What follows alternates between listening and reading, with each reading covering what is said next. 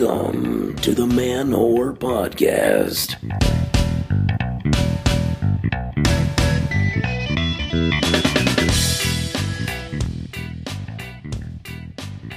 Hey, what's going on, lovers, haters, and masturbators? This is Billy Procida, and you're listening to the Man Whore Podcast. Hello, hi, and how are you? How was your week? All right, good answer, solid. My week, stressful, busy. Why is that? Finally got the website up for this show. That's right, everybody. www.manwhorepod.com is now live. It's not completely filled with the content yet. I'm still it's me. I'm still getting everything going, everything put up, but by week's end, every episode is going to be on the site. Some blog posts, some writing, some musings. I've got some fun things in there for you guys to check out. Everything from a suggested reading to a gallery of fan whore boobs. Yes, manwhorepod.com is a place you can go to both be educated, listen to your favorite man whore, and possibly whack off to some lovely ladies. And they are self-identified ladies, as so far. One is we'll call her gender fluid. No fan whore cock yet. I don't know if I'm happy or sad about that. But yeah, no, it's fun. So I'm very happy I got the site up. It's just been super stressful. Been lots of yelling about fonts. So yeah, go check that out. I've got some fun little Easter eggs sprinkled around there, and I will continue to do so because I think Easter eggs are fun. You ever find Easter eggs on a DVD? Of course not. Who the fuck's still watching DVDs except for me? I like DVDs because I like director commentaries. I think I've watched Gangs of New York with the director commentary on more than I've watched it without the director's DVD commentary. Marty Scorsese, guys, he's just he sounds like a awesome professor. What am I talking about? Hi. Man, I had quite the weekend on the internets. As many of you, the loyal listeners, would know, back in the summer, I had a piece published on exojane.com, which is like a women's website. But you guys know me. Weight Watchers, point counting, and movie crying Billy Procida way more identifies with the Exojane crowd than the man cave crowd or the bro Bibles. So I wrote a follow-up piece. I wrote that piece back in the summer about my disordered eating in high school. It was called "It Happened to Me. I Was Manorexic." I wrote a follow-up piece entitled "It Happened to Me. I Got Laid from My Exojane Article." It started off as a joke. I texted the editor-in-chief, Jane, herself, just with that simple headline. She said, "I love it." So I wrote it. Just talks about how someone read the piece, then started talking to me, and then we were going to record we'll just say this. If you check out the article, which I'll link to in the show notes, or you can go to Exojane and find it there, or you can find it over on manwhorepod.com. Hey. If you read the article, you will very quickly discover which special guest now technically qualifies to return to the show as a former flame. So yeah, go. Anyways, Exojane community was not happy. Lots of angry comments. A lot of people call me a pig, misogynist. Self-congratulating feminist, which I seeing as I never called myself a feminist once in the entire article, I found that one most interesting. I also had I was also told that I was disgusting. So it was like a great weekend, guys. Like, that's pretty low ball. And you know what it is? It's just because Exojane readers like to get angry. They don't know me. I understand the headline is infuriating, but that's how clickbait works. But it's fine because daily downloads quintupled for the podcast over the weekend. Hey! So if you want to check that out, I think you would all appreciate it. Since you all know me, you can appreciate the context in which it was written. It's not just me bragging about this one time I had sex. It talks a lot about more like traditional masculinity and having confidence, and how, being attractive as a man doesn't have to be that traditional like macho bullshit. So anyway, there was that. Show dates, everybody. Still got the show dates. Always do. Tomorrow, Thursday, March 5th, or today, March 5th, if you are listening to this on Thursday, in which case, hey, that guy, you got to come out tonight. And if you're listening to this like over the weekend, then I'm so sorry you just missed it. March 5th, I will be at Bear, the sex storytelling show. That's Jefferson's show. You guys remember Jefferson from way back when? Jefferson... I'm doing his sex storytelling show at Sidewalk Cafe in New York City at 8 o'clock. Going to tell a fun sex story. March 6th, sorry everybody, Naked Comedy Show is sold out. So if you have tickets to that, tweet at me, email me, let me know that you're there. We'll have a drink, we'll hug, we'll hang out. And then Saturday, March 7th, I'm at New York Comedy Club at the 5:30 show. Say my name at the door. They should be waiving your admission for any of my special fan whores. Then next week, I'm so excited. Next week, I'm in Grand Rapids, Michigan for Gilda's Laugh Fest. I will be on March 11th. I will be at Pyramid Scheme at 9:30, and March 12th at McFadden's at 10 o'clock. So all you Michigan whores, this is the time to come out and see me. No offense to your state, it's fucking cold over there, so I can't foresee the next time that I will be in your area. So if you live vaguely close to Grand Rapids, you should come on out. And then back again in New York City on March 27th, I will be at Zebra Cake, which is a fun comedy show at Beauty Bar on 14th Street between 2nd and 3rd Ave at 8:30. That's a free comedy show, guys. It's free, like this podcast. It is a free podcast, everybody. And, I work really hard, as I've said before, to put this out every week. I like to think I put out a product of pretty good quality. You all seem to be enjoying it because, hey, you're listening to me right now, right? A lot of work goes into this. As a one-man crew, I am my own producer. I'm my own writer. If we count a couple bullet points as writing, I am my own intern. I am my own tech guy. And I work really hard, and I'm not always very comfortable asking for money. I have such a poor relationship with money. But, if you go to the website, manwhorepod.com, there is a button on the side if you want to donate to me and the show, because me and the show are basically the same entity. So if you want to show some love and throw some doll hairs or some cents over my way, you can do that there. It would be very much appreciated. But seriously, like, no pressure at all. Like, it's not even a thing, but it's there. If you've been thinking that you wanted to support the show and didn't know how, that is one way in which you can do so. So that's there. I'm not going to harp on it. Moving past. Click if you want. I got an email from a lovely fan whore. Dare I say beautiful, gorgeous fan whore. She sent a picture. It's pretty awesome. I'm a fan. Katie wrote in with a problem that I think a lot of you can both relate or help out with. She writes in, "Hi, Billy. So I am a 29-year-old single mom of twins. I think a pretty good-looking one, too. I've been called a MILF once in a while.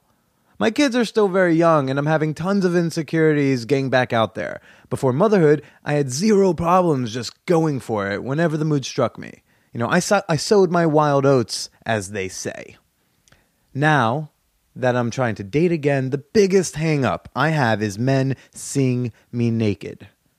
Although my body isn't drastically different from pre-motherhood, I can't help but be scared that men I want to fuck will still stare at my scar. My C-section scar, that is. I know I've heard time and time again that men don't care about the way vaginas or boobs look too much because men just don't care when we want to bang. But am I being crazy and too insecure about this scar thing? How do I get over it? I was never the type to keep lights off for shame of my body, and I have a great rack. But this has shaken my self-confidence in bed, even when I just want a casual night of sex. Any advice on this would be appreciated. I'm a loyal fan of the podcast and your fan, Katie." And to anyone who thinks Katie's being full of herself, she did send in a clothed picture, and yeah, total MILF. What a babe. I gotta say, holy shit. I found myself distracted by the legs over here. Focus, Billy, focus. Listener in need. Okay. Well, because here's the thing, guys. 1 in 15 people get their appendix taken out. I had to look that up. Now, I'm pretty sure that a decent percentage of them are total babes and hunk men as well. But I'm pretty sure people still want to fuck them, despite this horrendous and monstrous and disgustingly pedestrian scar on their midsection. So here's what I told Katie. I said, hey, Katie, yes, you're being crazy thinking that worthwhile men won't fuck you because of your C-section scar. How do you get over this? I may not be able to give you the most practical advice as a man who has never been pregnant and has not had a loving partner with whom I went through a pregnancy. But here's what I can say. How do you get over this? I wish there was an easy answer. Post-baby bodies are tough because things change, and as I'm told by my mommy friends. But as you said, you look pretty much the same as you did before you had the kid. So really, go you, right? Like, some women take years to get their pre-baby body back. Some women never get it back. And I can tell you from my own. Now, so my question to you is, have you had sex with new partners since giving birth? Because I think having a new boy toy explore your body with enthusiasm and gusto will give you a new burst of reassurance. Now, look, a man can't give you confidence. Okay, that's to come from yourself and from within. But when you see how little he cares, it'll demonstrate to you that you can be sexy whenever you're ready to be sexy. I think the brain will make a connection when it sees this hunk of a dude kissing all over your hot, naked body.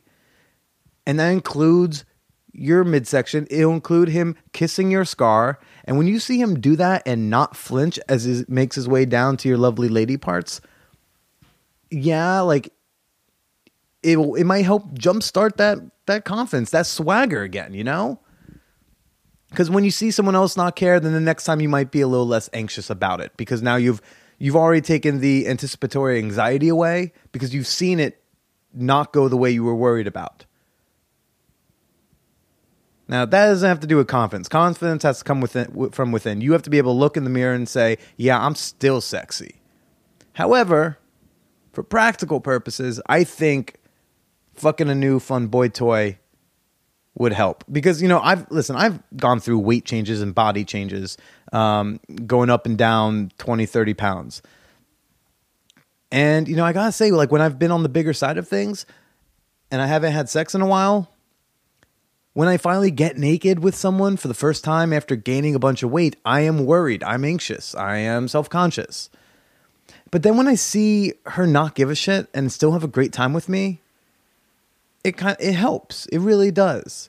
Sometimes I'll tell them, yeah, no, I'm getting back on my diet. I'm getting back on the Weight Watchers. And I have had so many women tell me, really? Because I really love your body the way it is. Now, I'm still going to go through with the dieting and try to lose the weight, but that's for me. But it helps my sexual confidence. Hearing that they do dig it for what it is.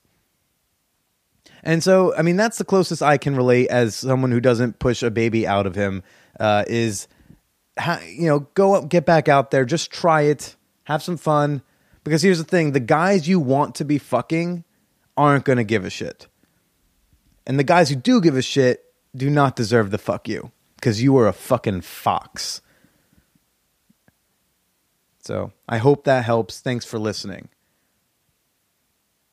Oh, and by the way, anyone else doubting when she says she has a great rack, subsequent emails proved that her rack is succulent and fantastical.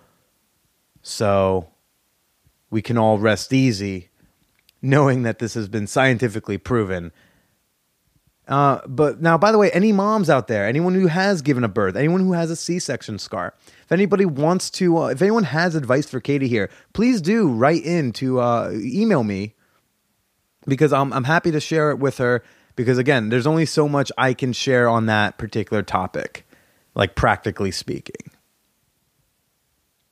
And guys, I'm so flattered that any of you think my advice is worth your while. And so thank you, Katie, for writing in. Thank you to everyone who writes in with your comments or your questions, the occasional booby pictures, all that stuff. Thank you. Anyone else, if you want to say hi to me, you can write into the show at manhorrorpod@gmail.com. And if you want to say hi more publicly, I am on Twitter at @TheBillyPresida. So, don't forget to say hi to me over there. Use the hashtag manhorrorpodcast. Let me know what you think about the show. If you think my advice was really shitty, tweet at me and say, Billy, your advice was really shitty. I'm down. Can't be worse than what those Exo Jane trolls said. Man, oh man. This week's guest, everybody, Cindy Gallop. Wow, what can I say about Cindy Gallop? What a badass British boss of a woman, man. This woman, okay, so Cindy Gallop is the founder and creator of MakeLoveNotPorn.tv. What is that? Cindy Gallop, as you'll hear in the episode, you're going to hear all of this, but the Spark Notes version is she gave a TED Talk years ago about open and honest communication about sex. She was noticing that because she has a proclivity towards younger men, and she was noticing that since we don't talk about sex in this country and we don't have comprehensive sex ed in this country, their guys are learning about sex from porn. And as we all know, as we've talked about many times on this show, porn sex and real sex are very different. Not that either is bad or good. It's just they're different. And so she wanted to do something about that. So she started this website where basically real-world couples can shoot videos of their real-world sex. Not them performing amateur porn, but real-world sex. And then they submit the videos on there, and Cindy and her team at Make Love Not Porn will charge people to rent the videos, and she splits the profit with them. It's pretty fair deal. I took a poke around. Looks like a lot of hot videos on there. So anyways, I want to talk to Cindy Gallop about that, and we cover a lot of topics from dating younger men to porn to sexuality. Really good stuff. Cool fucking woman. You should all look her up. She's done a lot of cool writing. And in the show notes, I'll have some links to stuff where you can check her out. So I'm going to shut my face, and we're just going to get into the episode. So here we are with Cindy Gallop. Don't even know where there's so much to talk about with you. It's like I don't even know where to start. I feel like I have to start with just I'm in a museum with I don't even know how to begin describing. It's everything from very like artistic stuff to just very sexual things to there's some guns just there. What are the guns?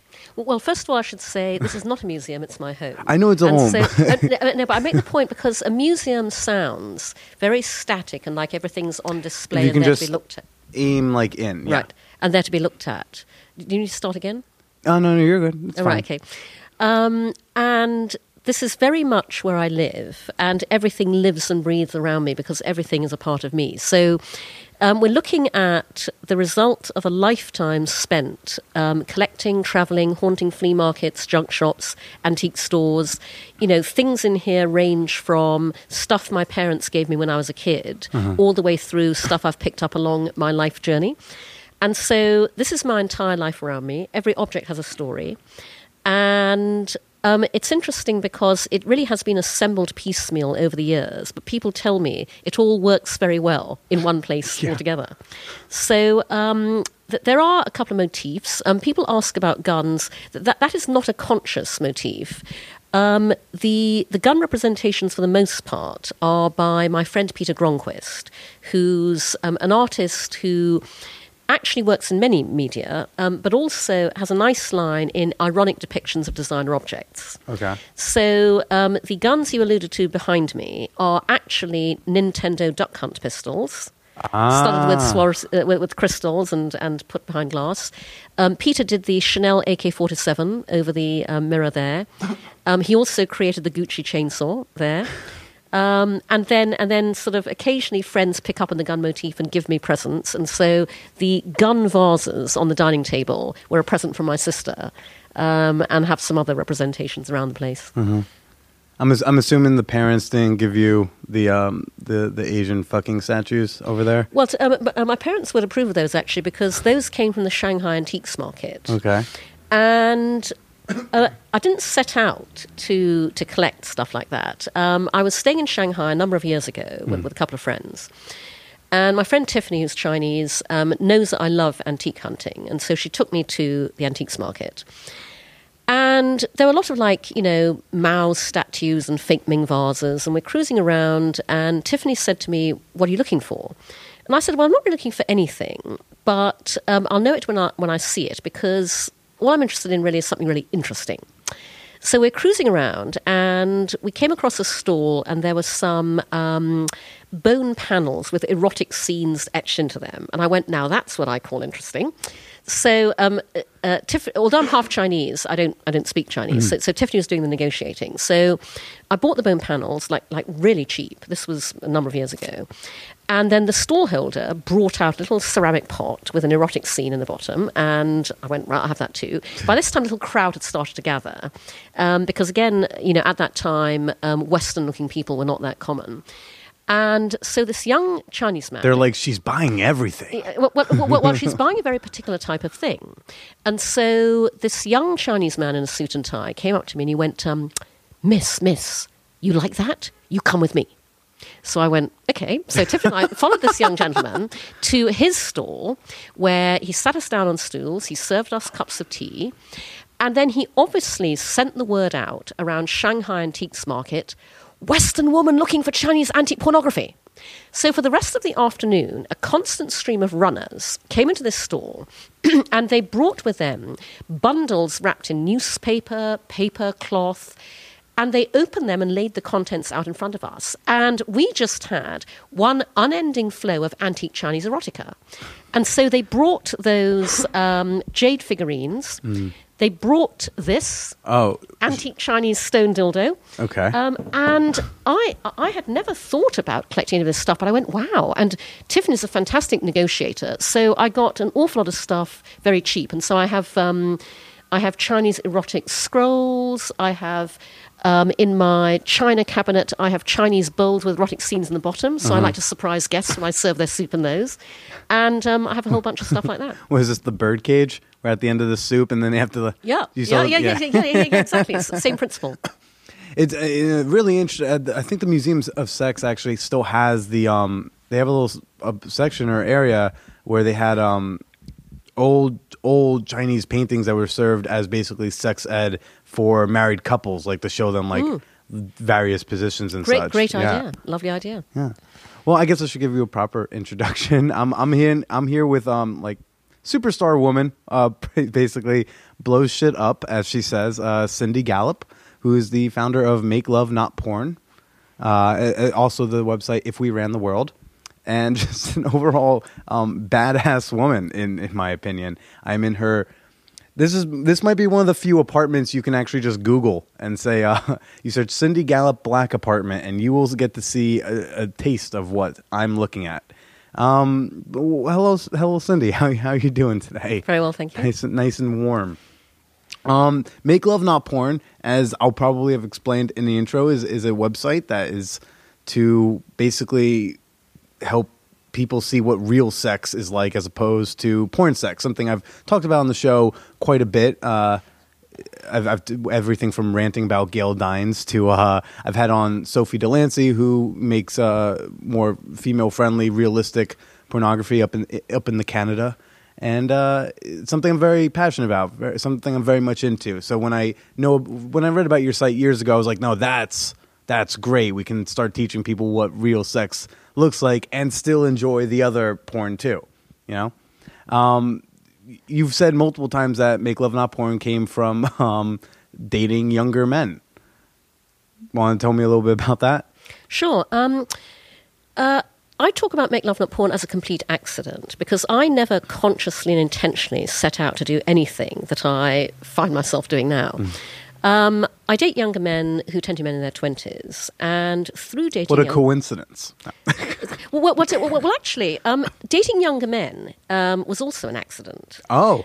So I never consciously set out to adopt this dating strategy. How it came about was I used to run an advertising agency, and about 13 years ago now, we were asked to pitch for an online dating brand that was coming out of the UK, wanted to take on Match at its own game. And in advertising, when you pitch for a client's account, you have to experience the client's product and the entire competitive landscape. So we all had to online date. And this was 13 years ago, and none of us at the agency ever had, because it wasn't a thing then. Yeah.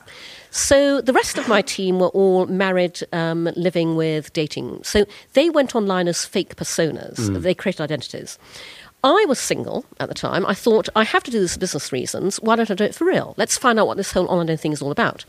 So I registered myself on various sites. I was completely open about everything, including my age. I got an avalanche of responses, very good for the ego, by the way, but much to my surprise, because I had not consciously thought about this as a dating strategy. About 75% of those responses were from younger men, and the majority were from much younger men. Mm-hmm. And I suddenly realized I was every young guy's fantasy. I was an attractive older woman, high-flying career, never wanted to settle down, never wanted to get married, never wanted to have kids. All I wanted to do was have some fun, which at the time, I had just started up an advertising agency in the world's toughest advertising marketplace. I was working 24/7. I was traveling all the time. Fun was severely missing from my life. So there are obviously a bunch of young guys out there going, whoopee. So I thought, gosh, I had not thought about doing this, but hey, what the hell works for me? So I proceeded to date younger men for a year, had a whale of a time. A whale of a time. I then, rather ironically, met online and fell madly in love with somebody who was only 2 years younger than me. I was with him for 2.5 years in a committed relationship.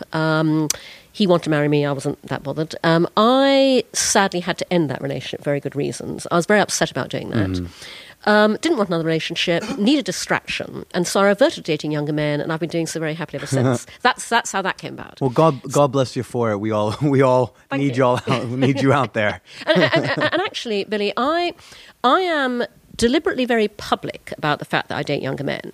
Not because I'm saying everyone else should do what I do, but because I believe that everybody should be free to design the relationship model that works for them. Of course. Which may, by the way, be different at different stages in your life, versus the very limited number of relationship models society tells us it's okay for us to operate. Yeah, a relationship can be like whatever 2, 3, 4, 12 people want that relationship to be. Absolutely. But I meet younger men who really like older women, but are utterly screw up about it, daren't let their friends and family know that they date older women because they're terrified of what people think of them. And I find that really sad. Yeah. So, in general, I'm about encouraging people to follow their own path in life and not to care what other people think. So through dating younger men, about 7 or 8 years ago, so bear in mind, this is before the media ever picked up on any of this. Right. I began realizing that I was encountering an issue that, quite frankly, would never have crossed my mind if I had not encountered it so intimately and personally. I realized I was encountering what happens when two things converge. And I stress the dual nature of this convergence because most people think it's only one thing. I realized I was experiencing what happens when today's total freedom of access to hardcore porn online meets our society's equally total reluctance to talk openly and honestly about sex, and results, therefore, in porn becoming, by default, the sex education of today in not a good way. And so I found myself encountering a number of, if you like, sexual behavioral memes. I went, whoa, I know where that behavior is coming from. And I thought, if I'm experiencing this, other people must be as well. And I'm a very action-oriented person. I went, I want to do something about this. So 6 years ago, I put up on no money a very clunky little website at makelovenotporn.com that posts the myths of hardcore porn and balances them with reality. So the construct is porn world versus real world. I had the opportunity to launch Make Love Not Porn at TED, which I go to every year. And I took a deliberate decision to be very explicit in my TED Talk because I knew that audience you were quite would explicit. not get this issue unless I was very straightforward about it. As a result, I am to this day the only TED speaker to have uttered the words "come on my face" on the TED stage. Like 4 or 5 times. Absolutely. Yeah. And the talk went viral as a result, and it drove an extraordinary response to Make Love Not Porn. And the most extraordinary thing was not simply instantly huge amounts of traffic to the site from every country in the world. It went global without my doing anything about it. But every single day for the past 6 years, and this is ongoing, by the way, I've received thousands of emails to my Make Love Not Porn inbox, and they come from everybody. They come from young people and old people, male and female, straight and gay, from every single country in the world. And even before the actual site that I put up, what amazes people is simply the fact that I stood on the stage in public, I talked about, and I'm doing something about what everybody knows and no one ever speaks about. And as a result, people feel able to tell me anything. They pour their hearts out to me on email. They tell me things about their sex lives and their porn watching habits they have never told anybody else before. They write to me for advice. 15-year-old boys write for advice. 50-year-old women write for advice. And it was the sheer cumulative impact of all of those emails arriving day after day after day that eventually made me feel that I now had a personal responsibility. I had to take this initiative forwards in a way that would make it much more far-reaching, helpful, and effective. So what I decided to do, therefore, was I always have to emphasize to people that Make Love Not Porn is not anti-porn because the issue isn't porn. Of course, yeah. The issue is the total absence in our society of an open, healthy, honest conversation around sex in the real world, which, if we had it, would, among many other benefits, also mean people would then bring a real-world mindset when they view what is essentially artificial entertainment. So our tagline is pro-sex, pro-porn, pro-knowing the difference. Yeah. And our mission is purely and simply talk about it. Yeah. We exist to help make it easy for people to talk about sex openly and honestly, both in the public domain and privately in their intimate relationships. And so what I decided to do, therefore, was to take every dynamic that exists out there in social media currently and apply them to the one area that no other social network or platform is ever going to go, sex, in order to make real-world sex and the discussion around it socially acceptable and therefore just as socially shareable as anything else we currently share on Facebook, Tumblr, Twitter, Instagram.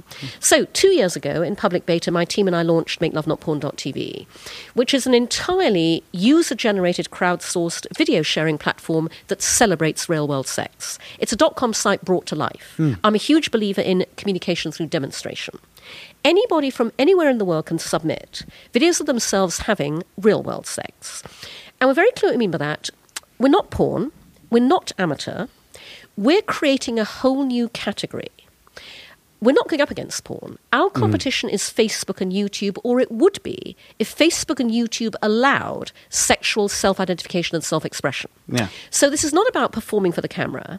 It's simply about capturing what goes on in the real world in all its funny, messy, glorious, beautiful, silly, wonderful humanness. We curate, we watch every single video to make sure it's real. We don't publish unless it is. And we have a revenue-sharing business model.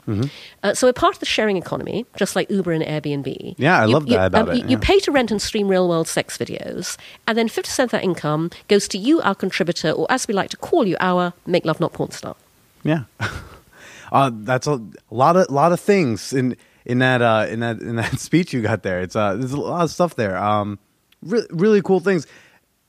What you say pro sex, pro porn, pro knowing the difference, and it's something we talked about with Sophie Delancey a while back. Was the answer isn't like less porn, it's just more porn and more diverse porn, and that includes, I think, I believe also Make Love Not Porn, which is going to show the real sex. So it's but actually, that's not the answer, Billy. Oh. The answer is more open, honest, healthy conversation around sex in the real world. Yeah, but this country's like so far from that. So like I'm kind of like a little small steps at a time. So it's like okay. I'm happy for other people to take small steps at a time. We are out to take fucking big steps. Nice. I mean, I would love comprehensive sex ed that also teaches sex for pleasure in public schools. But, like I said, I feel like we're just so far from that, and I would like that. But for now, if porn is going to be the sex ed that we get, it was basically my sex ed. I had zero sex ed for 4 years of high school. And I didn't even go to Catholic school, and I had nothing. And so I had to learn from porn. And if that's where people are going to learn for right now, for this immediate future, then yeah, I think diverse porn, lots of different porn, more realistic porn. That's why I like, No, I'm sorry. I'm going to disagree with you there, fine. Billy. That is not the answer. Make Love Not Porn is tackling the problem at source, which is the shame and embarrassment people have been taught by centuries of repression, religion, socio-cultural dynamics, and society as a whole to feel around sex, and therefore around the enjoyment of porn. Of course we all like porn. Who does not like to watch other people fucking? But we don't talk about it. Right. Porn, therefore, exists in a parallel universe, in a shadowy otherworld, and that's a huge problem for many, many reasons. One of which is, because porn exists in this parallel universe, porn lacks a number of the tools that we use in other parts of our lives to improve them. Porn lacks curation and navigation. Or rather, porn lacks socially acceptable curation and navigation. Okay. There are sites that curate porn, but they're porn sites. Right. There is no Yelp of porn. Right. And there's no Yelp of porn because it's perfectly okay to come into the office on a Monday morning, stand by the water cooler and go, I'm really bored of all the restaurants I'm eating at. Who knows a new restaurant? It is not okay to come in, stand by the water cooler and go, I'm really bored of all the porn I've been watching. Who knows some new porn? Right. Xhamster has like a share site button on Facebook. No one uses it. And that is a huge problem, Billy, right. because the landscape of porn needs curation and navigation, especially for young people. Because it doesn't matter, unfortunately, if all of my wonderful friends in the porn industry, of whom I have many, doing wonderful things, especially female friends, it doesn't matter how much diverse porn they produce. It doesn't matter what great different creative approaches they take. When you're a horny 16-year-old boy in Minnesota, you're going straight to YouPorn and you're staying there. Okay. And there is nothing to help you do anything different until we break down that invisible wall and we take porn out of that parallel universe and we make it easier to talk openly, healthily, and honestly about both sex and porn. And that's Make Love Not Porn's mission. Everything we're doing is purely and simply designed to help make it easier for people to talk about sex and, by extrapolation, porn. Right. If Facebook were to allow you to share things, Instagram, Twitter's on board. Good for them. But so you want someone like to see the video and actually, like on a YouPorn, there's like the Facebook share, Twitter share. Billions of people are watching that video. No one actually, but it's like one share. You want people to actually click that share and be like, yeah, I watched this video. It was great. I want you guys to watch it. It was a pretty hot video. Yes, but that's only one part of what we want. Oh yeah, one of many things. I mean, no, one thing only. Okay. We only want one thing. We want people to talk openly and honestly about sex. We want people to talk openly and honestly about sex in the public domain. And what I mean by that is generally in public, I mean parents to children, I mean teachers to classes in schools. And we want people to talk openly and honestly, privately to each other in their intimate relationships. And the reason that is so important is because overly porn-influenced sexual behavior is driven by the best of all possible motives and not the worst. We all get very vulnerable when we get naked. Sexual egos are very fragile. People therefore find it bizarrely difficult to talk about sex with the people they're actually having it with while they're actually having it. Because you are terrified that if you say anything at all about what is going on, if you comment on the action any way at all, you will potentially hurt the other person's feelings, you'll put them off you, you'll derail the encounter, you'll potentially derail the entire relationship, but at the same time, you really want to please your partner. You want to make them happy. Everybody wants to be good in bed. And so you will seize your cues on how to do that from anywhere you can. And if the only cues you have ever seen and been given are from porn, because your parents never taught you about sex, your school never taught you about it, those are the ones you'll take to not very good effect. And so that's why our only mission is to make it easy for people to talk about sex. So parents write to us all the time because, we now live in a world where the average age at which a child is first exposed to hardcore porn online is 8. And a global study done last year indicates that age has dropped to 6. And this is not because 8-year-olds and 6-year-olds go looking for porn. They don't. It's a function of what, in the digital world we live in, is utterly inevitable. It's what somebody shows your child on a cell phone in the playground. What happens when they go around to the neighbour's house? Because it doesn't matter what parental controls you have in place at home. Your kids go other places. Yeah. Or because this is the most wired generation ever, and in many privileged households, 8-year-olds have access to iPads and laptops. An 8-year-old does something really cute and innocent. They learn a new naughty word and they Google it. penis, 1 or 2 clicks away, something they're expected to find. Big black cock. Like, And in fact, because, again, of the way we treat porn has to resort to trickery and deception to get people to go to porn sites. And so actually it doesn't really matter what word you enter these days. As Rule 34 of the internet goes, if it exists, there is porn of it. Yep. So a father wrote to me on Facebook last year. The heading of his message was, "My wife and I cannot thank enough for what you're doing." He said, "We have a 10-year-old son, and we decided it was time to have the sex talk." So I sat down with him, and I said to him, and I began talking about sex, and he said to me, "Daddy, why do men wear masks when they're having sex?" And this father wrote to me and said, "We have parental controls on our iPad, and my 10-year-old son has somehow managed to find his way to a site where men wear masks when they're having sex." He said, "We can't thank enough. When he's older, we're sending him to your site." A young woman wrote to us last year to thank us for what we're doing. Her email contained the line, "When I was 8 years old, watching my first porn gangbang." And all of this happening... It's a beautiful moment. And all of this happening is at a time when parents still find it enormously difficult to talk to their kids about sex. And back in my day, if you're one of the very few parents prepared to at least try to have that conversation, the conversation used to be purely logistical. So the conversation used to be, this goes into this, when a man loves a woman, the birds and the bees. The conversation you have today as a parent goes, "Darling, we know you're online. We know you're seeing porn. We just need to explain to you that actually not all men like being tied up, bound, gangbanged, raped, choked, and have men come all over them. And actually not all men like doing that either." 99.9% of parents are not having that conversation, and they need to. And they need external resources and tools to help them. So when I say parents write to us all the time, a mother wrote to me and said, "My teenage son had a bunch of friends around the other night. I made them all sit down. I played them your TED Talk." She said that there was lots of squirming embarrassment to begin with, but it gave rise to 2 hours of fantastic conversation. We want to help provide that external resource that makes it easier for everybody to talk about sex. Teachers write to us and tell us they use makelovenotporn.com in classrooms because they have no tools to help them have this conversation, which these days has to encompass porn as well as sex. And so everything we're doing has only one objective in mind, to help make it easy to talk about sex. That's it. That's our only objective. Communication. I mean, Exactly. totally agree with you. Totally agree. And by the way, Billy, I said earlier, Make Love and Porn is an accident, but what is no accident is that my background is 30 years working in advertising. I've spent 30 years working in the business of communication. I know that everything great in life and business is born out of great communication, and sex is no different. Yeah. And that's our mission. And you were saying before, people aren't talking. I think people who are aware that that's a problem are those starting to have those conversations in the bedroom, at least piece by piece. I mean, I saw this excellent video from BuzzFeed yesterday. It was more about the whole about non-monogamy, but like it still tackled that, where it's a young couple, probably in their 20s, and she ends up giving him a talk about. It pretty much tackles every question I've ever been asked when asked about non-monogamy, polyamory, anything of that nature. And he's just like, "But what if you get jealous?" And she explains, "Well, then this is what happens." And then you talk about it. And every answer pretty much was always, "Well, then we talk about it." And I think, my partners tend to now talk way more than I remember, partners I had in college who were still kind of shy. And again, we didn't get proper sex ed talks.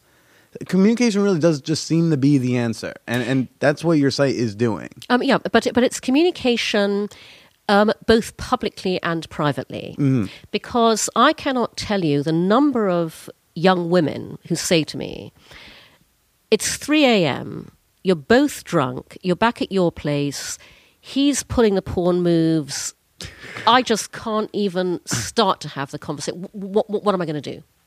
And that's why the conversation has to happen before they get drunk at 3 a.m. as well as during. Totally. I totally get that.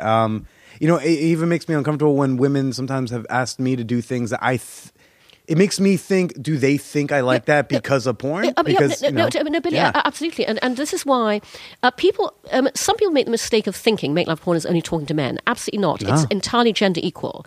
I talk to as many young men who say to me, "My girlfriends are doing everything they see in porn and it's getting in the way of a real connection." Yeah. I talked to one 20-something guy who said to me that he'd been getting a lot of very pornified blowjobs lately. He's not a fan of all the spit and the performance. And he said to me, "I don't know whether she's really into me and turned on by me or whether it's just a performance." Mm-hmm. Or like if a girl wants to choke herself on a dick, that's power to you. I just want to know that that's why, and not just because you think that's what I want. No, exactly. And sometimes I have to kind of stop them and be like, no, like let's slow it down. Exactly. And I'd like to take this opportunity, Billy, to just explode something that people kind of regularly say, which is, one will quite often hear people go, "Oh, for God's sake, don't tell me people really think that porn is the way you have sex." They do. And people use that time-worn analogy of, that's like thinking that you learn about driving from the Fast and the Furious. Yeah. Here's the difference. From the moment we're born and the moment we're conscious, we learn about cars and driving. We are strapped into our baby seat in the back of our parents' car. Our parents drive everywhere. We are taught to look both ways when we cross the road, to take our parents' hand. As we get older, we understand that driving is something you have to be trained to do. There are lessons. When we are old enough, we take those lessons. We have an entire course that instills into us the rules of the road, get a license. how you behave in traffic. You have to get a license. And even when you have your license and you are driving, you have to obey rules. We talk about driving every single day. We don't talk about sex. That's the difference. Can we just get like some like fucking ed, a license to fuck, something like that, No, because again, there is no one size fits all when it comes to sex. Yeah. There is no formula for being good in bed. As I said, applying porn moves comes out of rampant insecurity. Everybody wants to be good in bed. Yeah. And in the absence of any other conversation, people think that porn gives you the formula to be good in bed. No, it doesn't. Every sexual partner you will ever have is different. Everything anybody will ever enjoy is different. And mutual conversation exploration is how you get to be great in bed. Sure.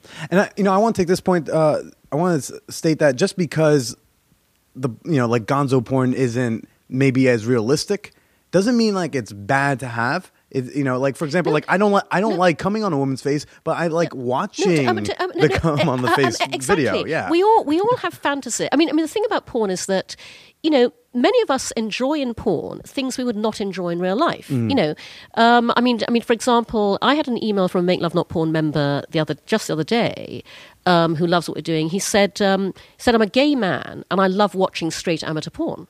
Okay, now he's a gay man. He's not going to go out and have sex as a straight man, but he loves watching that.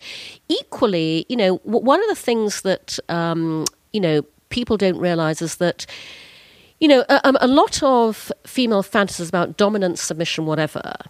When you have a fantasy, in your fantasy you can trust the other person completely, and in your fantasy you are completely safe, and in the real world you are not, and actually, again, it's what I mean when I say, great sex is a process of learning about each other, learning to trust each other, feel trust, communication, exploration, etc., etc. It's absolutely fine to really enjoy watching stuff that you may never want to do in real life. That's do you have really something for like yourself that you like to watch but you would never want to do in person? I'm just trying to think. I like how that's the first question where there's not like an automatic response. I'm having a think because my response would be no, but only in the sense that I only choose to watch things that I particularly enjoy. And obviously, by the way, like any entrepreneur, I created Make Love Not Porn because that is what I want to watch. Yeah. And so these days, I predominantly watch my own platform because I like real world sex. Which is why I hesitate, because I'm not... I don't have a particular category of what people would consider unusual or extreme. That I'll give you one example, by the way. It very much entertains me that because of my TED Talk, people regularly say to me, "So, Cindy, you don't like men coming on your face?"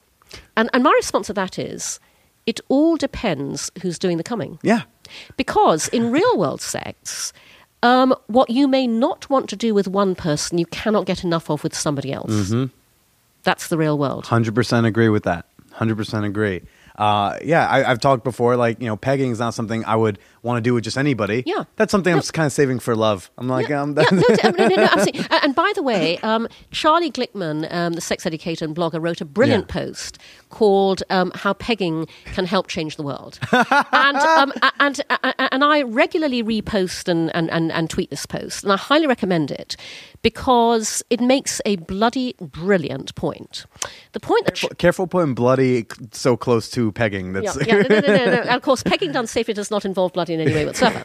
But the point Charlie makes is that pegging is a very good thing for straight men, because what it enables you to see is that the experience of being the receiver in sex is completely different from the experience of being the pitcher, as it were. Very much. And when men experience pegging, they suddenly understand what a different mood you have to be in to receive sex, how you might not always feel like it, how it's a whole different, forgive the pun and extended metaphor, Please. ball game. And that's why I think it's fantastic, and every straight man should get pegged. Yeah. Hey, yeah, I mean, it definitely puts you in a more vulnerable position. It definitely makes you feel what that's like. And again, it's not an all the time type of thing. Any sort of like prostate play, I tell women, they learn I like it once and they want to do it all the time. Like, no, that's like, I got to be in the mood. And by the way, our real world sex pegging videos on Make Love Not Porn are extremely popular. And off the back of that, I've had a number of conversations with straight men who love pegging, who by the way, obviously, people tell me and my team things they would never tell anybody else, generally. But pegging is massively enjoyed by straight men who don't feel able to be open about that because of our ridiculous, societal construct of straight masculinity that says a straight man cannot possibly admit that he likes up the arse. Yeah, no, I'm very public about it. I'm just like, stop it. It's not a button. It doesn't turn you gay. It's okay. Yeah. It's fine. Yeah. It just feels really good sometimes. Yeah. Glad we're on the same page on that topic. So Make Love Not Porn, you got real people out there putting out real sex videos. You're a real person. Do you have a video on Make Love Not Porn? So we get asked this question all the time, darling. Really? Okay. So you're not in the slightest bit original asking that, I'm afraid. So obviously before we launched, as a team, we totally discussed this. And we discussed the fact that as entrepreneurs, we should be using our own platform. Okay. Now, there are differing views within the team. Some people are more keen than others. But what we all agreed as a team was we already have a very controversial venture. My team and I fight a huge battle every single day to build this business, essentially because every piece of business infrastructure any other startup can at least take for granted, we can't because the small print always says no adult content. Yeah, so bank accounts, all that stuff. Yeah. So every one of us is engaging with different business interfaces every day to try and make our business happen. It would not benefit us in a business context to be on our own platform right now. And so that was an entirely business decision. In the future, who knows? But for the time being, that was a conscious business decision collectively by the team not to do that. Fair enough. Can I ask, which side were you on before you guys made the final decision? I'm somewhere in the middle, actually. You somewhere in the middle? Yeah. Okay. In fact, as and when we are in a better place, kind of financially and business-wise, I'm completely open to basically incentivizing our community. You get us to this size, this income level, this many rentals. And you'll get to see me. I will, exactly. And I will post my first real-world sex video. Oh, yeah. I'd put up a video for that. I'd be like, that sounds like that's a good incentive. No, and I must admit, I get regular, this question is also asked regularly by fans within our community. When do we get to see you, Cindy? Cindy. We love you. Yeah, exactly. So, back to the younger men thing. So that was an accident. As someone who used to be on CougarLife.com himself, what do you find as the appeal now to keep coming back? 'Cause I know older women who they had sex with a guy in his 20s and they were like, never again. Really? Oh my God, no. That's exactly. Do you like to what I teach feel. or do you want them pre-trained? No. So I gave a talk at TED in TED University several years ago called the TED University. But TED University is it runs alongside the TED conference, and it's where attendees at TED get to give talks on any topics that may entertain, educate, and delight the TED audience. Okay. And I've given several of those over the past however many years. So I gave a talk called The Toy Boy Manifesto, Why Older Woman Plus Younger Man is Relationship Model of the Future. So, and by the way, I had to give it twice, stacked out both times, huge audience, both male and female, all ages. Yeah. So I began my talk by saying, let me get one thing right out the way, right up front. Yes, the sex is fantastic. When you combine someone at his sexual peak, lots of stamina, very short recovery periods, with someone at her sexual peak, lots of confidence, experience, knows what she wants. Yeah. That's a great combination. But that is only one dimension out of many that are why I find this relationship model rewarding. So, when I date younger men, I am not in a competitive scenario. Men my own age or older quite often have a problem with a strong, powerful, confident woman who earns more than they do. When I date younger men, they can't be competitive because we're in completely different life stages. Totally. And in fact, the younger men I date really value my career experience in helping advise them about their startups, ventures, careers, whatever. I live a life that requires me to be on the cutting edge of popular culture. You know, I am very au fait with everything that's going on. You know, I will party all night, I will whatever. Men my own age or older tend to be rather more set in their ways. They're not as keen to do the things that I like to do. And I'm a very optimistic, spirited, enthusiastic person. And I just find that mindset and attitude-wise, there's a better synergy with younger men. Combined with the fact that I don't want a relationship. I don't want to get married. I've never wanted children. I'm not looking for a relationship. And so this is a model that suits me down to the ground. Now, I have a very particular approach to operating my model that is different from the knee-jerk response to the word cougar that everyone tends to adopt. I freely admit that I date younger men casually and recreationally. I date a lot of them simultaneously. But I've one fundamental criteria. It doesn't matter... Hold on, let me take my pen out. It doesn't matter how casual a relationship, they have to be a very nice person. I have amazing radar for very nice people. As a result, I only date utterly lovely younger men. I'm very selective about whom I date. I respond to maybe 1% of all the approaches I get because, as you will know, if you're a woman on a cougar dating site, you are inundated. And I therefore date lovely younger men in an atmosphere of mutual trust, respect, affection and liking. And a demonstration of that is that my so-called casual relationships go on a lot longer than most people's committed ones. So I date younger men over periods of 1, 2, 3, 4, 5, 10, 12 years. Yeah. You know, they may go on to date girls their own age. They move to other parts of the country. We stay friends. We will meet platonically for drinks, lunch, dinner. And then occasionally their relationships end and they come back. They're like, okay, You know, we can do it again. Yeah. And 12 years later, they're less of younger men. They're just... No, but that's irrelevant. I know very immature 45-year-olds and very mature 25-year-olds. Age is not a measure of anything. I've been on that train since I was like 19, 20, yeah. And I also meet younger men who are fan-fucking-tastic in bed. So no, you know, they're not all clumsy. They're not all porn trained. They're not all, you know. I really disagree with the knee-jerk stereotypes that society resorts to in this context. Yeah. Everybody you will ever meet in any context is different. They're all individuals. I meet them on their own level. I'm enormously interested in them, and I'm having a whale of a time. Yeah. Again, whale of a time. I love your turns of phrase. They're very. They're all British. They're all very very British. No, I've always been a big fan of that. I mean, I had guys in college. My like roommates would be like. Now, granted, older women when you're 19 means like she can rent a car legally, so it's a whole different thing. But darling, I'm seeing two 19-year-olds at the moment. So good on you.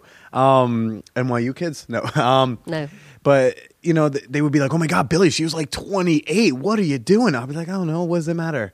I've always been a big fan of the age is just a number and the whole take everything case by case. I remember whenever I've like if I talk to a woman, I've spoken to a woman at a bar who like approached me, became less interested when she learned my age. I was like, hey, well, you were interested so far, right? Yeah. So if I just lied and said I was 35, that's fine. And that is, you know, Billy, that is why I talk about the fact that our single biggest obstacle in Make Love Not Porn, especially when it comes to funding, is the social dynamic that I characterize as fear of what other people will think. Mm-hmm. It is never about what the person I'm talking to thinks. When you understand what we're doing and why we're doing it, nobody can argue with it. It's always their perceived fear of what they think other people will think. Mm-hmm. And the fear of what other people will think is the most paralyzing dynamic you can have in business and in life. So when that woman responded to your age, she wasn't saying what she really felt. She was afraid of what other people would think. Mm-hmm. And that will prevent you doing anything worthwhile and anything that you might really, really enjoy, you know, in life and in work. You know, I say you will never own the future if you care what other people think. And I live my life and, you know, all of the work I do, beyond Make Love Not Porn as well, is aimed at breaking down that barrier and getting people to live their life in a way that is true to them so that they don't give a damn what other people think. Amen, sister. That's fully agree. Man Whore Podcast. I stopped caring what was on the internet about me a long time ago. My father may care a little bit more. We share the same name. So they Google him, they find this, and they're like, what? And then it's a very awkward conversation like, hey, Billy, I heard your son did a porno. I'll be like, hey, sorry, Dad. And by the way, when your dad's friends say that, they are secretly massively admiring and envious. They're all envious. Yeah, exactly. Exactly. I got a phone call from my dad. He was like, Billy, did you do a porn? Because I did, I recorded with Sarah J., who's a porn star, and I did a scene with her, and then we recorded afterwards, like as part for the show. And then like weeks later, I guess someone Googled my dad, one of his buddies, found that episode, listened to it, and then they told him, I know they can say whatever they want. They all wanted to be me. No, absolutely. Because none of them got a Exactly. blowjob from a porn star. Yeah, exactly. Which, by the way, and people, this goes back to the whole real sex, porn sex. A lot of people were asking me, Billy, like, how was it? Chris Rock's little half brother Jordan. Every time I walk into the comic strip, he will grab the closest person near him. But he'll grab and be like, "Yo, you see that guy? Yo, he did a porno with Sarah J." Like, freaks out every time. They're like, "Well, how was it? How was it? Was it like the best blowjob of your life?" And I always respond like, "The blowjob was okay. It was a blowjob." I actually went with Siri over Sarah J. Because Siri kind of looked like she would give a blowjob I might actually get. And Sarah J is doing like a porn star blowjob. But still, I'm like, listen, the context was super hot. It's cool. It's like, it's interesting. But it's not like the best blowjob I ever got in the world. I hooked up with a girl a week after the shoot. And that was I told her right after, I was like, I just got a blowjob from a porn star, and you knocked that one way out of the park. You know, it's nice to look at, but it doesn't make it the best practical sex. No, absolutely. And in fact, I was very pleased to. We crop up in comment threads on Reddit all the time. Oh, good old Reddit. And there was a really wonderful thread a few days ago, which we were mentioning because it's great when people kind of recommend us in this context. So the thread was started by a question along the lines of. It was a girl who said something like, I really don't particularly want to watch porn. I really enjoy filming myself and my boyfriend and then watching, our videos. Yeah. Does anybody else do that? And so a lot of people jumped in and what I loved about this thread, and in fact I tweeted and Facebooked it and said, there are some wonderful things being said here, was that it contained people saying things like, one guy said, when I watch porn, I only really get off to it if I think about my girlfriend while I'm watching it. And That's I mean, sweet. they're just really, really lovely comments that show. I mean, one of the things we say and Make Love at Porn is real world sex is more creative, more innovative, more amazing, more fascinating, more surprising, and more arousing than porn will ever be. Mm-hmm. Fact of life. I can't say much because you say all the things I'm already thinking. I fully agree. One thing I want to bring up, because you're British, and you also might know a little bit more on this than I do, but do you want to talk a little bit about the UK porn ban? That's been a recent outrage. Well, I actually wrote an open letter to David Cameron in Silicon Valley back in 2013, basically making the point that the answer to everything that worries people about porn is not to shut down, censor, clamp down, block, repress. It's to open up. Open up the dialogue around all of this in the way that we're doing now and that we're trying to help with Make Love Not Porn. Open up to welcoming, supporting and funding entrepreneurs who want to disrupt this world for the better, and open up to allowing us to do business on the same terms and conditions as anybody else. Because there is this, for me, infuriating circularity that people don't understand when they throw up their hands and go, oh my God, porn, which is, I go, David Cameron and... For context, for my listeners, David Cameron is... sorry, he's the British Prime Minister. We barely know who our Vice President is, so it's like... Yeah. So, just to contextualize, David Cameron is the British Prime Minister who's been spearheading a general, absolutely right, wave of concern in the UK about the ease of accessibility to porn for children online, which is something that you cannot block in any way at all. It cannot be prevented. Right. But what the UK are resorting to is leaning on internet service providers to create an opt-in function for porn. And so whoever your ISP is, you have to basically state that for my household, I want access to porn. And also, there is legislation that has been passed in the UK that essentially bans a number of acts in porn, which are things that people love doing in real life. And which, face sitting. I love it. Yep. Why get rid of that? And which also, not coincidentally, focus more on things that are inherently pleasurable to women more than they are to men, or as much to men. So the point I make is that David Cameron, the banks that kick out porn stars' bank accounts, like Chase did, these are the people who are directly responsible for the bad things that happen in the porn industry and everything that worries people. Because when you force anything into the shadows and underground, you make it a lot easier for very bad things to happen, and you make it a lot more difficult for very good things to happen. And so that's why, as I say, the answer is not to shut down, but to open up. And in my open letter to David Cameron, I said, open up to helping the porn industry, opening up to putting funding and business expertise and advice into it. And I said, turn the British porn industry into something to be proud of. That's the answer going forwards, not trying to shut down, censor, clamp down, block, repress. Yeah. I thought when I read about that stuff, I was just like, why are we taking stuff out? It's weird. It's ban porn or don't, but don't just make it. It just seemed so trite. It was just like, oh, these specific acts are the terrible acts. I was like, I don't know about that, man. But it all goes back to we're blocking communication, and it all would start if we just communicated early on. Well, it also has a lot to do with a syndrome that is very common across every sector.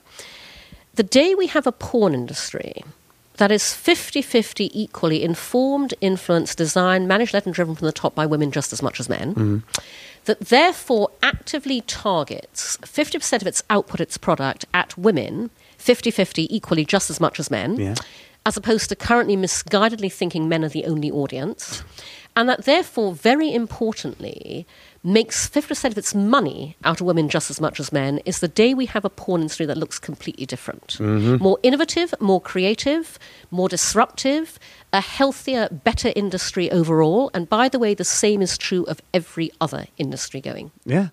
How do you feel, with government? I think government should get involved in the porn industry in a little bit, just so that because I feel like that helps actually legitimize it. If there's some sort of regulation, just like with sex work, I'm very pro sex work getting legalized in this country and then slightly regulated and a little bit taxed. So I do think government should get a little bit in there. How do you feel about the condom law that keeps going in and out in California? Okay, you've asked me two questions. Sorry. There. Oh, no. Okay, I'll answer the second one first. Yeah, that was the actual question. I guess the first one was. My response to the California condom law is that many things are laid at the door of the porn industry that shouldn't be. It is not porn's responsibility to get people to use condoms in the real world. It's society's. Okay, and that's why we have an initiative at Make Love Not Porn that is all about doing that, because real world sex is responsible. In porn, most real world sex. I have buddies who are pretty irresponsible. No, real world sex should be responsible. Yeah. So in porn, either there are no condoms, or all of a sudden the condom's on. Jump cut the fucking. Where'd that come from? So we actively invite to Make Love Not Porn real world sex videos that compete to eroticize condom usage. What's the hottest, most arousing way? You can introduce a condom into the action, put it on, take it off, dispose of it. I have sex with condoms all the time, so I want to watch my kind of sex happening. Sure. But I particularly want creative ideas for those awkward condom moments that we all go through. Because if more of us had more creative ideas on how to make those awkward condom moments hot and arousing, there'd be a lot more safe sex happening, a lot less sexually transmitted diseases, and a lot less unwanted pregnancies. So we see a huge gap in the market between porn with no condoms at one end, sex ed in the classroom, roll the condom over the banana, it's all about preventing death, disease, destruction at the other. We want to introduce a new socio-cultural meme, condom hot. Make condom hot, love not porn. Not only do condoms not get in the way of great sex, they can be an integral part of great sex. Absolutely. And so we believe that we and society should be addressing that issue and not the porn industry.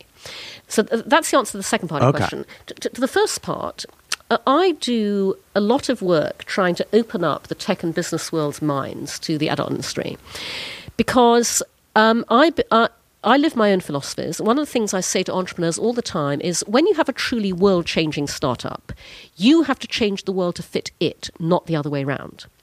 So I draw analogies all the time to try and bring more investors and entrepreneurs to our world.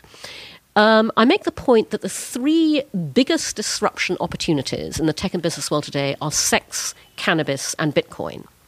And investors and entrepreneurs are flocking to the other two more than they are to the first.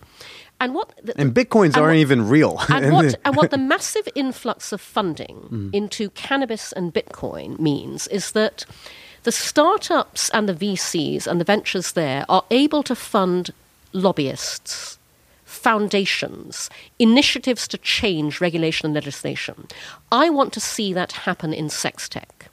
Because we need a whole new definition of what constitutes adult content and the regulation and legislation surrounding it. So, at the same time as kind of championing my own startup, I'm championing the whole of the sex tech world because I want to change all of this for all of us for the better. It's a noble mission, noble cause, and I hope we can get there. And you blowing shit up certainly helps speed it along the way. Thank you. And Billy, can I just say, by the way, in this context, for your listeners, because I'm assuming that this will air before Friday the 27th of February. Is that fair or not? This is gonna 2 Wednesdays from now. So I think it's the last Wednesday of February. So tomorrow and then the next one. Right. So if, Wednesday of next week. No. It's the week after that. Yeah. Oh right. Well, sadly, I won't be able to promote this. But never mind. What I was going to say was that next Friday, February 27th, I'm giving a talk at the New York City Porn Film Festival on how to make money out of porn, redesigning the industry business model. Okay. In fact, that's part of a whole session we're doing where I'm going to give that talk, and then Madam Curator, Sarah Beale, and our Assistant Curator, Ariel Martinez, are going to present half an hour of content from makelovenotporn.tv to showcase our real-world sex videos. It's at 7 o'clock next Friday, February 27th, at the New York City Porn Film Festival, which is happening at Secret Project Robot in Brooklyn.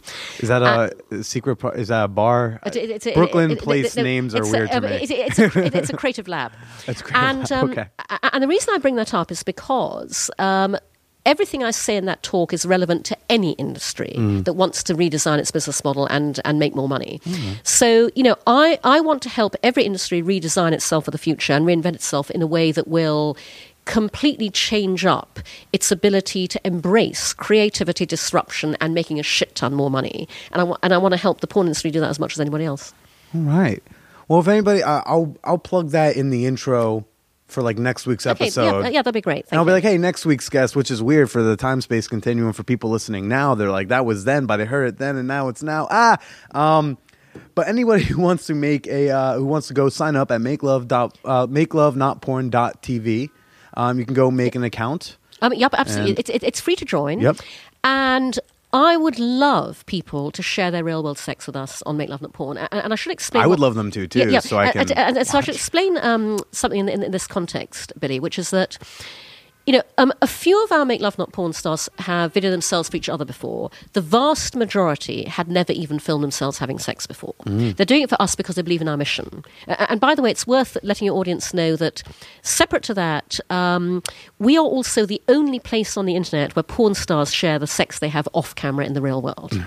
Because porn stars have real world sex too. Correct. That is completely different from the sex they perform. And we have a lot of friends in the industry who are kindly helping us. So our straight porn star friends, gay porn star friends, and lesbian porn star friends are sharing the sex they have in their real world relationships. Ooh. And they talk in those videos about how different that is from what they do on camera.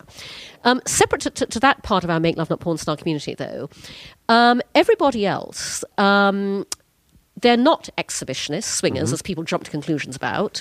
There are people like Brad and Dorothy, who are a young 20-something married couple, live in California, got a 1-year-old kid.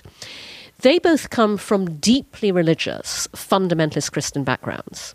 They came across Make Love Not Porn in a magazine somewhere, and they said to each other, we have to do this to overcome the shame around sex imposed on us by our religious upbringings. They videoed themselves having sex for the first time ever, and then shared it on our platform. So was that when they conceived the kid? No. Because that'd be funny if they have video evidence. No, sorry. Of it. I don't mean literally the first time they had sex. I mean, they had never videoed themselves having sex before. It was the first time they videoed themselves. Yeah. But the reason I make that point is because I know from my 30 years working in brand building, marketing, advertising, that the single most important thing that any brand can have is trust. And that is particularly important for us because, our platform is there to encourage people who've never done this before to share their real-world sex with us. So we operate unlike any other platform of this kind in the adult world, or even, to be perfectly honest, like many other ventures on the internet, full stop. So first of all, you cannot complete our submissions process unless your real-world sex video is fully consensual, over 18, et cetera, et cetera. All the good stuff. Yep. We require 2 forms of visual ID for every participant, including, by the way, if you've chosen to have someone behind the camera, we still have to have all of their identifying details. And you can't have your 16-year-old film you guys, okay? No, exactly. And so, it is not possible to have anything published on Make Love Not Porn that is not fully legal and consensual. We view every single video submitted from beginning to end, human curation. We do that to make sure it is authentic, real-world sex. Nobody else does that, by the way. And then, from the moment you submit a video, we begin a personal relationship with you. So, Madam Curator Sarah Beale, Assistant Curator Ariel Martinez will Skype with you. We will answer your questions, reassure you. We're totally there for you in every step of the way. Your video is only viewable on our platform by our community, by the people who've paid to rent it. You can totally be anonymous, by the way. If you're concerned about, your employer, your job, your school, you can wear masks, faces in shadow, out of frame. Sure. Probably about half our Make Love Not Porn stars choose to do that. The other half are happy to show their faces. And the reason we operate a rent and stream model as opposed to download and own is because our commitment to you is that the moment anything changes, your relationship, your life, your circumstances, your mind. All you have to do is tell us, we take it down, it's gone forever. Nobody else does that, by the way, either. Also, we encourage you to come and meet us and the other Make Love Not Porn stars in the real world. So I've held 2 drinks parties. Here? Yeah, at this apartment where we invite our Make Love Not Porn stars. That's incentive enough, really, to make a video. Is you get to come up to this fabulous apartment. Absolutely, and in fact, because we have an international community, next time I'm over in London for long enough, I want to hold an event there as well. And we're setting out to raise a round of funding right now to enable us to scale and grow. And one of the things we want to do is to be able to hold more real-world events, of this nature. But we are enormously respectful of our very, very special community. We feel so privileged and honoured that our Make Love Not Porn stars share their real-world sex with us. We are very protective of that. We want them to trust us completely, and we do many, many things to earn that trust that very few other people do. Yeah. Well, Cindy, this is an amazing chat. Thank you so much for coming on the show and talking to my listeners. Everybody, again, please go to makelovenotporn.tv. Make an account. Rent things. Absolutely. Make videos. Yes, please.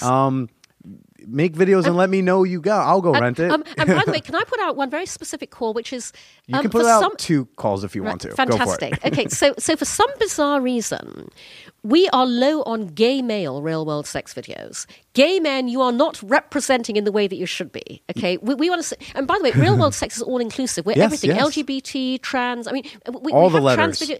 No, exactly. but for some reason, and by the way, we have many gay male fans, but lots of promises, very little follow-through. You hear that, my gays? Get out there. Start getting the cameras out. Absolutely. We want to see lots of you, and also, by the way, we want to see a lot of diversity generally. Yeah. Again, we're tiny, we're bootstrapping. We have no money. We're not able to market specifically. Our growth is entirely organic. Yeah. We're a function of who happens to come across us, finds out about us. But, I just want to say to all your listeners, Billy, please, we welcome real-world sex from anybody and everybody. And if you're at all, nervous or shy about the idea, Cindy at makelovenotporn.com, Sarah at makelovenotporn.com, just contact us. We'd love to talk to you. We would just love to have as many people as possible demonstrating what an utterly wonderful, diverse spectrum real-world sex really is. Right on. Well, everyone go sign up. Maybe one day you'll see the Man Whores video on there. Who knows? Absolutely. We would adore that. I may make a return. I used to webcam in college, so who knows? Maybe I'll come back. Please do. Thank you so much for joining us, and say goodbye to everybody. Goodbye, everybody, and thank you so much. Bye. Awesome.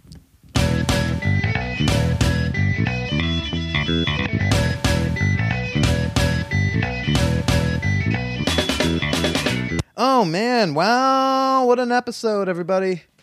I hope you all go check out makelovenotporn.tv, including my gays out there. I know there's a few of you there. You heard Cindy. She needs you. She needs your butt fucking. Get it up there. Let me know your videos on there. I may or may not check it out. Who knows? Okay, I want to see some fan whores making love on Cindy's lovely website. Again, if you want to follow Cindy on Twitter, she tweets a lot of really interesting articles and great opinions on these topics. You can check her out on Twitter at Cindy Gallop, and her website is cindygallop.com. And if you want to go sign up to either rent videos or make videos, you can go over to makelovenotporn.tv. Fantastical stuff. As usual, I am here every week bringing you the Man Whore Podcast, a sex-positive quest for love. Every Wednesday, or whichever day you prefer to listen to podcasts, be sure you are subscribed to the Man Whore Podcast on iTunes, Stitcher, SoundCloud, TuneIn, whichever podcast app you like to use. I do hope you are subscribed. I hope you can take a moment to leave a comment, leave a review, leave a rating. Helps other people find the show. Share the show with your friends. Guys, open and honest communication about sex also includes sharing this show with your friends. Check out the new website, manwhorepod.com. Gonna post some fun things up there. If you discover an Easter egg, email me. Let me know, because they're fun for me to hide. And I hope they're even more fun for you to find. I will be back next week from the lovely Grand Rapids, Michigan. So until then, everybody, stay slutty.